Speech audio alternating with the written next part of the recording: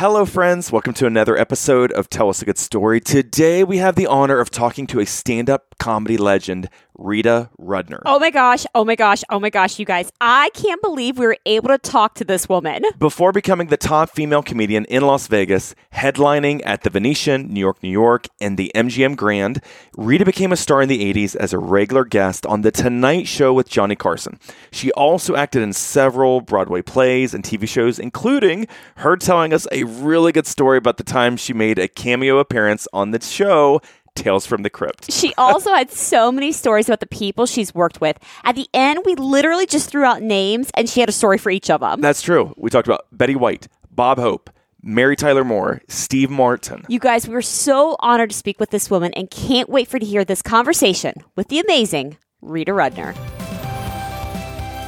I'm Kevin. And I'm Stephanie. And during our marriage, we have dealt with an electrocution, a brain tumor, brain surgery. Then doctors telling us that children were not in our future, followed by miscarriage, and then Kevin's cancer diagnosis. However, today, we live a life completely healed and restored with 3 healthy children who doctors said were not possible. And we're here to tell stories that inspire, give hope, and brighten your day. Welcome to Tell Us a Good Story. This episode is being presented to you by Luby Companies, a custom home builder here in Central Ohio. Let them be your builder for life. They're freaking awesome. Steph? I'm freaking out. This is going to be so much fun. I am freaking out that this woman is talking to us. We've been looking forward to this conversation.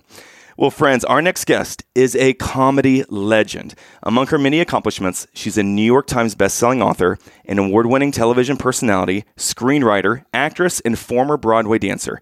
You may have seen her headlining in Vegas or from one of her many appearances on The Tonight Show. Ladies and gentlemen, please welcome to Tell Us a Good Story, Rita Rudner. Welcome, Rita.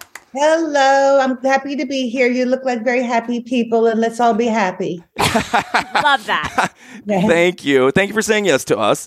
So we've known about you, right, from your comedy shows, from your TV specials. But Rita, honestly, I didn't know how big of a deal you were until I was researching you. So you have an IMDb page, you have a Wikipedia page, and I don't know if you realize this, you have an encyclopedia page as well. Did you know that? No. You literally have your own page. If you go to encyclopedia.com, you have your own page in there. And it felt like I was doing a book report on you when I was researching this conversation. I don't even know what an encyclopedia page is. What is that? Did you remember the books, the encyclopedias? Oh, yeah. You are in that. Oh, okay. So when you look at like the online version, you're in that encyclopedia. Okay, well, I'm so challenged with social media or anything like that I just stay away because if they say something good, I'm glad. And if they say something bad, I don't want to know. Fair. That's good. Yeah. That's good. Okay, so with friends and you being a comedian, do people expect you to be funny all the time when you're not performing? Or how does that work when you do this for a living?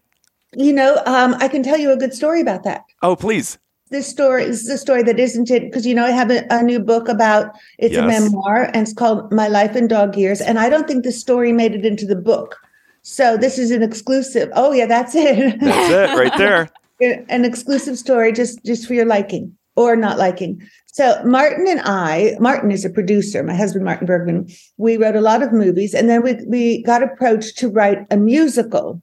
And it wasn't the musical that was on Broadway. It was before that. And we had a really good director, and we all flew to New York, and we had this thing, and Jerry Goffin came. And I talked to him at the beginning of the show. And I said, hello, nice to meet you. I'm so honored to be here. And, you know, thank you for giving us this opportunity, all this stuff. And then I heard him say to somebody else, I just said hello to Rita Rudner. I talked to her. She's not funny at all. And I said, well, I was just saying hello. I didn't know I was supposed to be amusing. I was saying, nice to meet you. So anyway, so yes, people do expect me to be funny, but not many people recognize me if I don't have a big dress and a microphone and a lot of makeup on, you know. So until they hear my voice, then they kind of say, I've heard you. You know, are you an old teacher I used to have in high school? So yeah, but they quickly find out that I'm only funny from 8 to 9:30. My husband is funny from the moment he wakes up the moment he goes to sleep. He's like naturally funny. But if you told him to be funny from 8 to 9:30 at night, it would be too much pressure. He's just naturally funny. Being a comedian for me is a different thing, and I enjoy it. But I enjoy being funny at a certain time at night when people are looking at me and expecting something and laughing. Robin Williams, he was funny all the time too. Even Rodney Dangerfield, I'd say hello and he'd be funny. But I'm just not like that. I'm just normal. I mean, not that they're not normal, but you know what I mean. What made you go from like Broadway dancer to comedian? I noticed there weren't too many female comedians and there were too many dancers. Too many female dancers, not enough female comedians. So I thought there might be an opening there. And I only knew of 2 female comedians, which were Joan Rivers and Phyllis Diller at the time, who I later became friends with, and I admire them tremendously. But I said, why can't I be a different style comedian? Because I'm quiet and they're very out there and aggressive. So I started studying Woody Allen and Jack Benny, who were 2 introverted people who I could identify with more. And I said, let's try to do comedy a different way, where you don't have to be aggressive. You could be quiet. So I guess I was the first quiet female comedian because I did it differently. Is it true, like the smaller comedy clubs when you started, that you had to have a man with you and you couldn't like headline a show by yourself? Well, the comedy clubs, you were allowed maybe one woman a night, but a woman couldn't follow another woman because we were an oddity. But when I got my first show in Las Vegas, I was playing the Sands, and the owner of the Sands said, she needs to be paired with a man. I just can't have a female headliner who's a comedian. So yes, he paired me with, his name is Sheldon Adelson, who was a very big casino owner and at the time in Las Vegas. And he paired me with a very funny comedian called Jeff Altman. And I got paired with really funny men for a very long time. It was me and Louis Anderson. It was me, Jeff Altman, me and Dennis Miller, me and Brad Garrett. You know, I did a lot of twosomes until I was finally able to, because not only was I a female comedian, I was quiet. And headliners are usually high energy. So yes, I always went rung by rung by rung by rung. I never skipped a rung. So you talked about a lot of people don't recognize you on the street unless you have a dress on, right? And makeup and a microphone. Right. Have you had any weird interactions then with fans who think they know you personally, or just weird interactions because of being such a high profile person? I have the nicest fans. I have to tell you, I've never had anybody who wasn't respectful, who didn't. No, I think I attract nice people who want to behave. And I said, they always come looking like they've had a good breakfast and they're sober. And even when I performed in Vegas, I think people kind of get dressed up when they come to see my show because they know I'm going to be dressed up. Because let's face it, the dressing in Las Vegas isn't exactly high end when they come in from the pool with the flip-flops and the shorts. All right. And so I always found people who like me are really nice. And I think that's a compliment. All right, Steph, let's go to fun facts. Love fun facts. Okay, so Rita, I typically give a list of fun facts for our guests so listeners know what you've done, what you've accomplished, and Steph's not aware of any of these. Ooh. With you, I had to cut these down because of so many things you've been involved with. So, Steph, are you ready for this? I'm excited. Fun fact number 1. Mm-hmm. At the age of 15, Rita graduated early from high school and moved to New York City by herself. To become a dancer on Broadway. What? 100% true. Okay, so can you tell us that story? It's not a great story, but my mother was very sick when I was growing up. She passed away when I was 13. My father married a woman who didn't like me, and I was already steeped in dancing. I started ballet when I was 4. I was in a ballet company, 10, 11, and 12, 13. I was already doing Swan Lake and all the Coppelia, all the ballets. And I started school early because my father needed to get me out of the house. He was not really practical. And my mother was kind of his assistant before she got sick. And I don't know. So anyway, I was in first grade before I was 5. And I did 11th and 12th grades together and some courses just to move to New York I wanted to be on Broadway. I think that because my situation was so unusual that my desire line was absurdly strong in what I wanted to do. Like I have a daughter who's 20 now, and if she said, "Mom, I'm going to leave home and live by myself in New York City," I would say, absolutely not. I'm locking the door until you're 22. But really, I had no guidance, and I just kind of guided myself. And I got my first job when I was 16. I lived in New York for 4 months before I got my first national tour of Zorba, which starred Cheetah Rivera and John Raitt. Am I doing your fun facts now? That's okay. Keep going. Yes, you are, but keep going. Okay. So I did a years-long tour. I was 16 in Zorba. And then when I was 17, I got into Promises. 18, I was in Follies. And then I did 10 years on Broadway in 6 different shows. And in the middle, lots of commercials and industrial shows and summer stock. So I was really, really, doing well in what I was doing. And when I decided not to do it anymore, I was doing the best that I had ever done. I had a part on Broadway in Annie, and I was Lily St. Regis. And I said, I just don't think I want to do this anymore. I was 27. So I was kind of old when I started comedy, because when I got to the comedy clubs, I was 28 and looking at all these people like Jerry Seinfeld and Larry David and Billy Crystal and Robin Williams. They had been doing comedy long, long before. They just did it, when they were teenagers, and I had just started when I was 27. So I kind of did everything a bit late, but I was a late everything. I didn't marry till I was 35. I didn't talk till I was 27. I just did everything late. That's really when I decided to talk. So, fun fact number 2, it took Rita 2 years to get 5 minutes of comedy material. And then she got on The Letterman Show, and then later was booked in January 1988 on The Tonight Show with Johnny Carson. Oh, okay. 2 years. Like, when you got the phone call, was it your agent that got you on Carson? Did they just call you up? Excuse me, I'm laughing. No. I auditioned for 5 years to get on The Tonight Show, actually. I wasn't on The Tonight Show till the 90s. I was on Letterman early on, and I did lots of... When did you say I got on Carson? Because I don't think that was true. January 1988? No. Really? Okay. Thank you for correcting me there. Well, maybe. I don't know. I'm so bad with the years. All I know is maybe... When was I on Carson? I mean, on Letterman? That was like in 82. Yeah, then that's right. That is right. I get the years mixed up. But and I auditioned for a good 5 years before I got on the Carson show, because it's a big story in my book too about the man who didn't like me, who was the comedy booker. His name was Jim McCauley, and he just took an instant dislike to me. I don't know why. And every time I would get on stage at the Improv, because that's where he would go to find new comedians, he would walk out of the room. And finally... There was Bud Friedman, who passed away recently, her name was Alex Friedman. He married this wonderful woman, and they were always so supportive at the comedy club. And Alex Friedman said one day, I got on stage and Jim McCauley was getting up to walk off. And Alex said, "Sit down. She's funny. Stop it." Good for her. Alex Friedman actually got me on The Tonight Show. I had a really good set. And after a few other inconveniences, let's say, I finally got on The Tonight Show. Johnny really, really liked me. And then I was on all the time.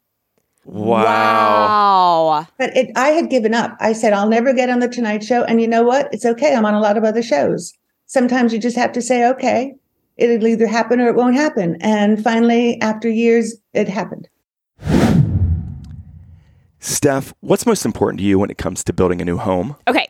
I want a builder who's an expert in what they do, is going to be honest with me, and cares about even the smallest of details. Well, thankfully, we know just the builder. You know it. It's Jay and Connie Luby with Luby Companies. Friends, don't just take our word for it. Go check out their website at lubycompanies.com. That's LUEBBE companies.com. Let them be your builder for life. They're freaking awesome. All right, Steph, next fun fact. Like she said, after becoming regular on TV shows such as Letterman, Carson, and Leno, Rita sold out Carnegie Hall multiple times, toured extensively, created an award-winning TV show called Ask Rita, and did several comedy specials, including, in 2008, PBS's first ever stand-up comedy special called Rita Rudner Live from Vegas. Wow. So when you're doing the first ever special on a network... On PBS. On PBS, yes. How does that feel in regards to how do you handle the pressure? Do you still get nervous at that point to go on stage, or how does that work? Yeah, I'm always nervous because if you're not nervous, something's wrong. But I'm not nervous to the point of being incapacitated. And I always have to like sing to myself, and I have things I say to myself, which I mentioned in the book too, that make me calmer and more focused about what I'm about to do. Well, Martin actually decided, why don't I do something on PBS? Because the whole point of cable was people could swear. And I don't swear. In my real life, I can have a few 4-letter words, but in my show, it's not really something that I want to do. Right. So we did a PBS special. We sold it. I didn't understand. PBS is separate entities all over the country. So It's not one big conglomerate. And not even each state, each city, each district, they have their own little PBS signals. So I went and I had to call all around the country and say, would you please look at nothing is easy. That's what I'm getting at. Nothing is easy. And I had to say, could you please watch hi, it's Rita Rudner here. Could you please watch a special that we recorded? And I finally got in enough markets where it did very well for them. But it really wasn't a walk in the park. Oh. Even for Rita Rudner. Isn't that amazing? Oh, especially for Rita Rudner. Rita was the only one who had the perseverance to keep doing it with PBS to make the first ever. That's good. Perseverance is much more important than talent. That's good. Steph, are you ready for this? Rita was an actress in the American horror TV series called Tales from the Crypt.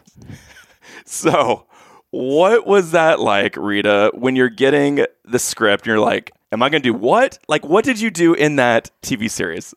I always think it's better to say yes than to say no, which is a good thing. That's advice I give in my book as well. Because when you say no, I learned it when I started taking improv classes to try to loosen up and be more agile on stage where I could ad lib, because it's always a problem for me. I go in with a very scripted sense of what I want to do. Okay. And to deviate is kind of a challenge for my little brain. So when something comes out of the blue that I think might be a challenge, that might be fun, that I might be scared of doing, I say yes. And they at this point, someone just called me up and said, do you want to do an episode? And I read the episode and I get killed in an elevator. And I said, well, this is interesting. I want to wonder how they do that because I don't know anything. And they loaded me up with all these things that explode on me. And then the bang started. And it was a little bit horrifying, but it was just interesting. I could do something I had never done before. In fact, I just got a call about, I guess it was a month ago now, to do a part on Magnum PI, which films in Honolulu. Yes. And it's really scary because that's not something I do all the time. I do plays, stage shows, and I don't do a lot of acting. I've done some movies, but it's not my everyday meal. And I said yes, and it was really fun. And I flew to Honolulu, and NBC has picked up Magnum PI after CBS dropped it, and they're having a big reboot in February. So I think my episode will be the third episode when it starts on NBC. And I guess coincidentally, I play a woman who's obsessed with her dog, and I've written a book called My Life in Dog Years. So maybe that's why they thought of me. They heard of the book and they said, well, let's get Rita and see what she could do. And it was really fun. And the people were nice. And I felt proud of myself because it was the call time was 5:45 a.m. I don't get up my gosh. 5 a.m. and I'm in makeup at 6 o'clock, and it's a hard schedule. I was there till 8 o'clock at night, and these people, they get up the next day and they do it again. I was so happy that I do stand up because I get up when I want to get up. I have coffee, I do my day, and at 7 o'clock, that's why I did Vegas for so long, because Martin and I could raise our daughter, I could have a marriage, and I went to work at 7 o'clock and I was home by 10. So in that situation with Magnum PI, do they give you a script, but they're like, ad lib if you want to? Or no ad-libbing. No. Really? Stick to it. I asked, when I had ideas, I asked the director, and the director would call the writer. Okay. And they would either approve my idea or not approve my idea. So I always have ideas, but you can't throw a line at another actor when they're not expecting it. They won't know when to say their line. So that's a good point. It's not, when you're doing an improv show on stage, it's okay. but not when you're doing a television show. And you can't, because everybody's reaction, they film you and then they film her separately and they have to match and, no. All right, Steph, I'm going to test you again here. What is your favorite book of all time? Obviously, it's the Bible, Kevin. Yes. Nailed it. Very good. This time you didn't say the book we wrote called You Met Her Where. But it's still a really good book. That is true. And it would make a great gift for friends or relatives on their birthday or for Christmas. Friends, you can order your copy of our book titled You Met Her Where at kevinandsteph.com. And we will make sure to personally sign a copy for you or whoever you want. And as always, thank you for listening to Tell Us a Good Story. Next fun fact here. Rita has written multiple times for the Oscars award show. In 2001 through 2003, Rita helped write the opening monologues for Steve Martin and Whoopi Goldberg when they hosted the Oscars. So how does that work, Rita? Does Steve Martin just call you up and say, hey, can you write me some jokes for... That's what happened. Really? Yeah. Really? We had a mutual friend who was a director called Jonathan Lynn. And I think Steve Martin must have asked Jonathan Lynn for my phone number. And I answered the phone one day and he said, Steve Martin here. And first he said, will you meet me for breakfast? Because I'm doing the Oscars and I really like your style of humor. And will you meet me at this place for breakfast? And that was scary. And I said, yes, I will. I'll do it. And we talked. And then he said, will you be one of the writers on the Oscars for me? And I said, well, I've never written for anybody else. I've only written for myself. I don't know how to do it. And he said, well, pretend you're writing for yourself and then just give me the joke. What's the problem? So I said, oh, well, okay. And it was so much fun. He is one of my all-time favorite people. And he is so talented. He can do so many things. And once he can improv, but he's also scripted. And that's what I aim to be. And we would meet, I guess about 6 months before he did the Oscars, I would meet with 4 other writers, Bruce Valance, John Max, Dave Boone, me, and we would meet for a couple of hours and give him our ideas and toss things around. We'd laugh hysterically. He had a chef, and the chef would make us lunch. And when we would go home, and then we would fax him things. And as it got closer to the Oscars, we met more and more and more. And I got a few jokes in his monologue, which was... It was scary because what if nobody laughs and it's my fault? I understand if I let myself down, but I don't want to let other people down.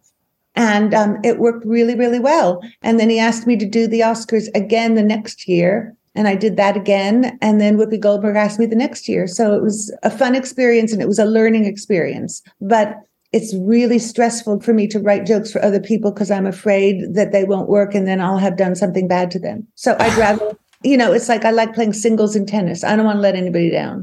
Well, that was my question for you, Miss Rita. Like, are you more nervous to go to Carnegie Hall and do a show or sit at home with Martin and watch Steve Martin do part of your monologue? Or be there in person, yeah. Yes. Oh, definitely watching somebody else do something I wrote would be excruciating. No. I love doing Carnegie Hall because everybody bought tickets to see me and it was an exceptional time. And Carnegie Hall is such an exceptional place that Joan Rivers told me, make sure you get the poster from outside. So I said, I did. I asked first, but they said, yes, you can have the poster. And I still have the poster downstairs. And I have a big poster of me doing Carnegie Hall. The next time I did it in a double bill with Don Rickles.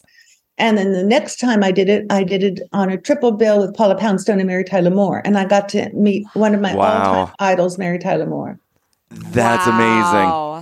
All right, Steph, next fun fact here. In June 2000, Rita became one of the hottest tickets on the Las Vegas Strip as she headlined at the MGM Grand, New York, Harrah's, and the Venetian.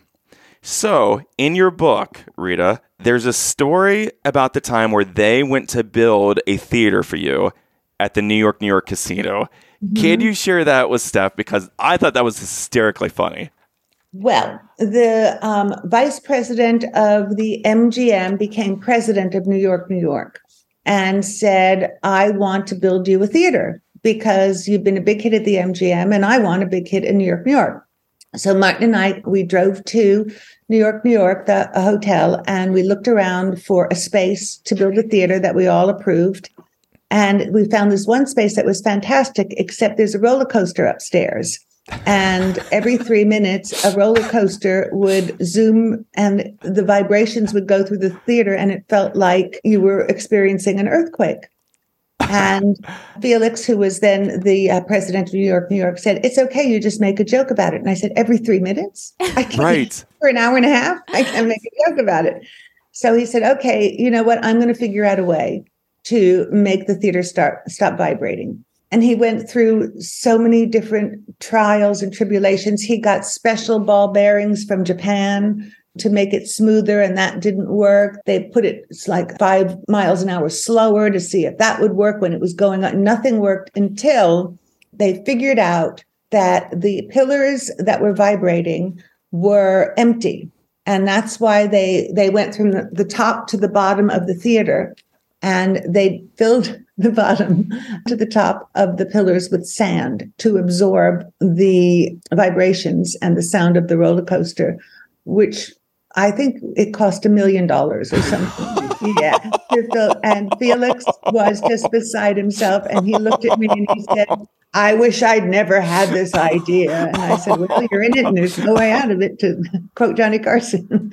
And it worked. And then he was okay, because I sold out, I think, 5 or 6 years there, and it was a big success for them. But again, it wasn't easy, but perseverance. Miss Rita, how crazy is it for you when these places are selling out and it's night after night and then month after month and year after year? Is that such a humbling thing for you? Do you get excited? What's your feelings on that? It's always trepidation. Is anybody else going to buy a ticket? In fact, I was friends with Siegfried and Roy when they were there in Las Vegas. And they were a very funny pair, because Siegfried was very pessimistic and paranoid, and Roy was just a happy-go-lucky thing. And we were having breakfast with them at 4:00 in the afternoon, because that's when they woke up. And then Siegfried says, "Every night, I think nobody is going to buy a ticket tonight." And Roy would say, "Oh, stop it, you silly woman. Everybody's going to come see us. Just stop it. Don't say anything like that." So they had like an act they did all the time. But it's always scary to think, you want people to buy a ticket, you want people to have a good time. And the relaxation and the enjoyment comes while you're doing the show. And the fact that everybody is, I always want people to have the best time that they could possibly have at that particular moment in life. And that's really important to me. So when you had your show in Vegas, how many shows would you do a week then? 5 or 6 shows a week for a very long time. Okay. Mm-hmm. Okay. So a lot. Yeah. All right, Steph, next fun fact. Martin just told me, because he counts 370 shows a year. Oh, really? Yes. Right. You're literally working Or every multiple times a night. Yeah. Yeah, but it's a great job. Who doesn't want to go to work at 7:00 and be home by 10, and everybody laughs and has a good time, and you get paid as a bonus? That's a great point. That is true.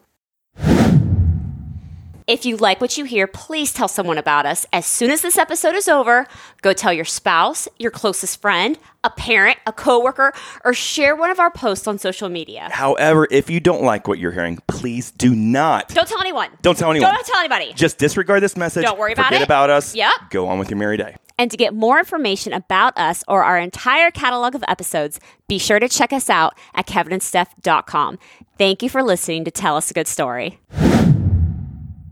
All right, Steph. Over the course of a multi-year run in Vegas, she sold almost 2 million tickets, grossed over $100 million, became the longest-running solo female comedy show in the history of Las Vegas. Wow. History of Las Vegas. So when you're performing in Vegas, what kinds of things do you have to do, Rita, to promote it? Anything crazy in Vegas? Because there's so many billboards, there's so many things going on that try to get People's tourists' attention. Yeah. So how does that work? I have a very clever husband who helps me think of things that I could never think of.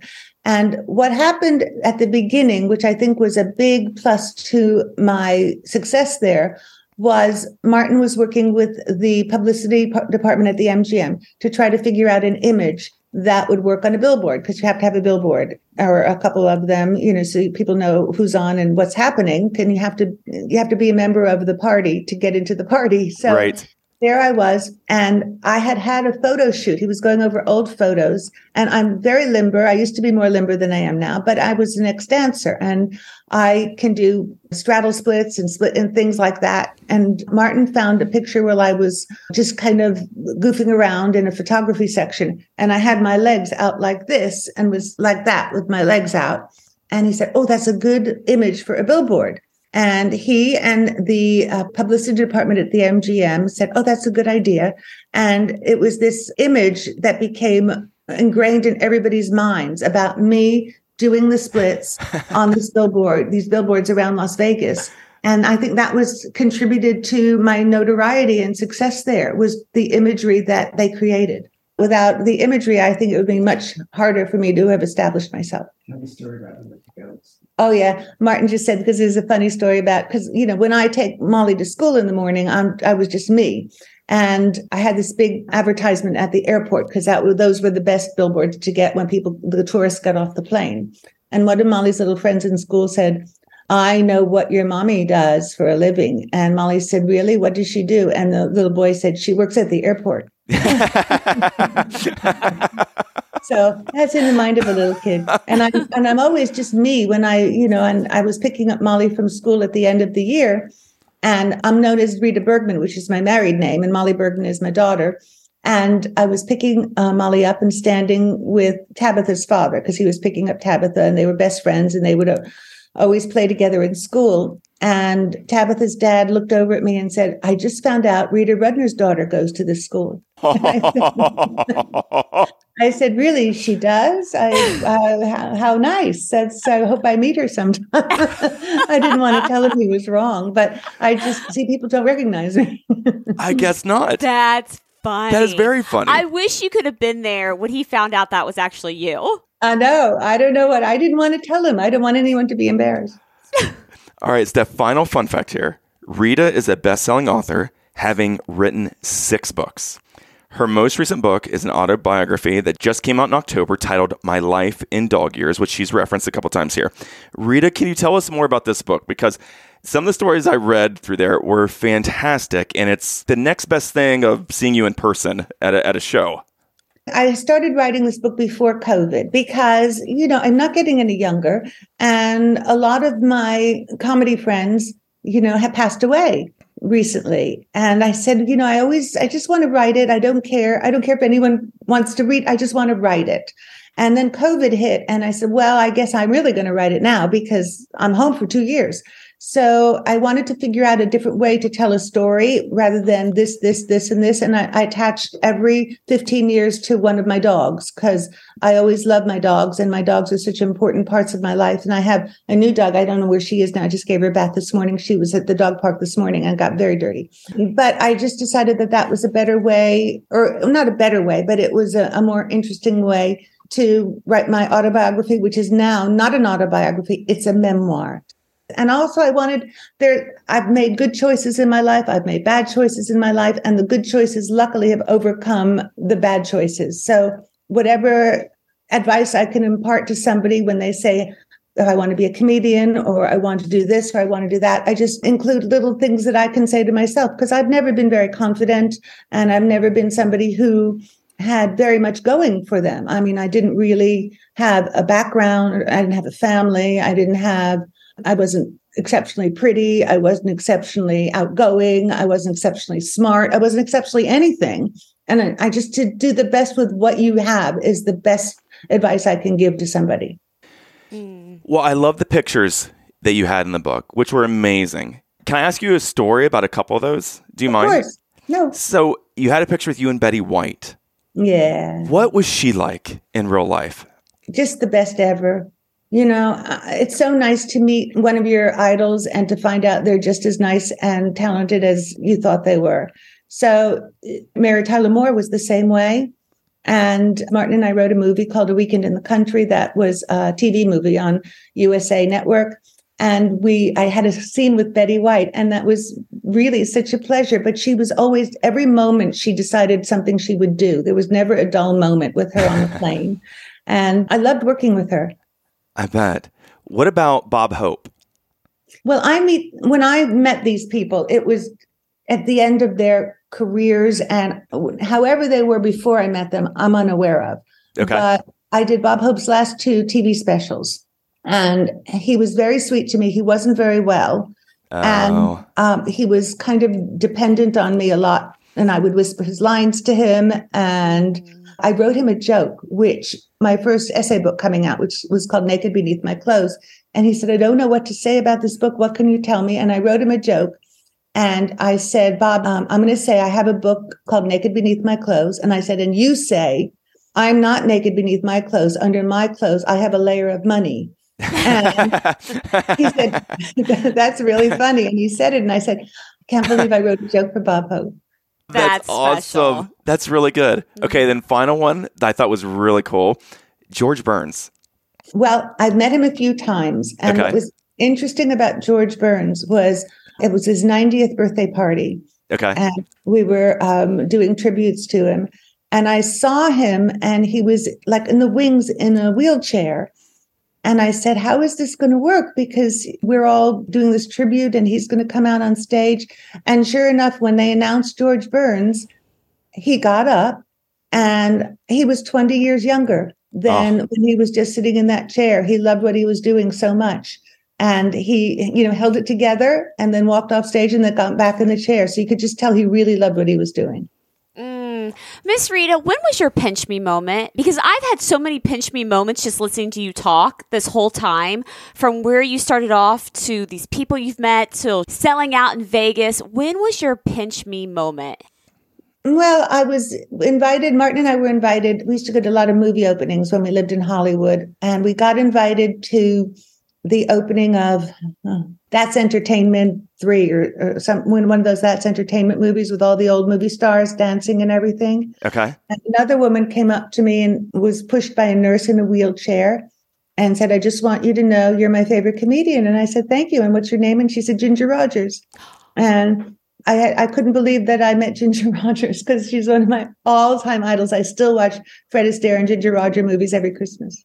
Oh my goodness. That's special. Well, Rita, I know how we can be our own worst critics, right? And you just rattled off a few minutes ago just the things that you're not. But let me tell you, I'm so impressed by your perseverance of switching to comedy when you didn't think you were funny, you didn't talk, but you literally would just go to the museum, you'd go to the library, and you would listen to comedians, and you figured it out.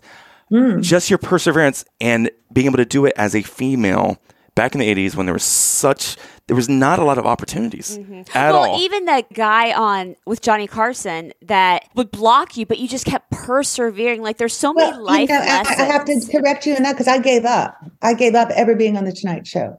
I said, there's no point. Bonnie Raitt, you can't make someone love you if they don't. I said, as long as this guy is there, I'm just not going to be on the Tonight Show. And it wasn't me. It was Alex Friedman who turned that whole thing around. But still, we're very impressed though, Rita, okay? That's what I want to get to. Okay, well, thank you very much. Well, listeners, for more information about Rita, you can go to her website, www.ritarudner.com. Also, you can get her new book titled My Life in Dog Years on her website or at amazon.com. Well, Rita, thank you. Betsy, my doggy just came in because she wants a drink of water. Betsy, come here. Say hello to the people. Oh, come here. Come here. Oh, Steph, that looked like your dog.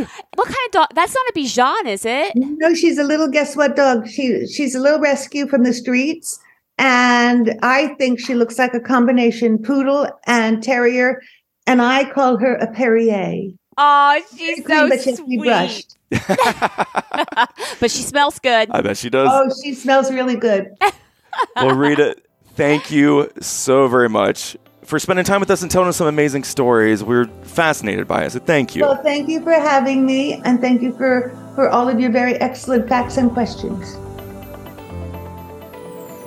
Friends, we want to encourage you to please follow us wherever you listen to this, whether it's on the Apple Podcast app, iHeartRadio, Spotify, or one of the other platforms. You guys, it's completely free. And while you're there, feel free to give us a rating or a nice review. Thank you for listening to Tell Us a Good Story.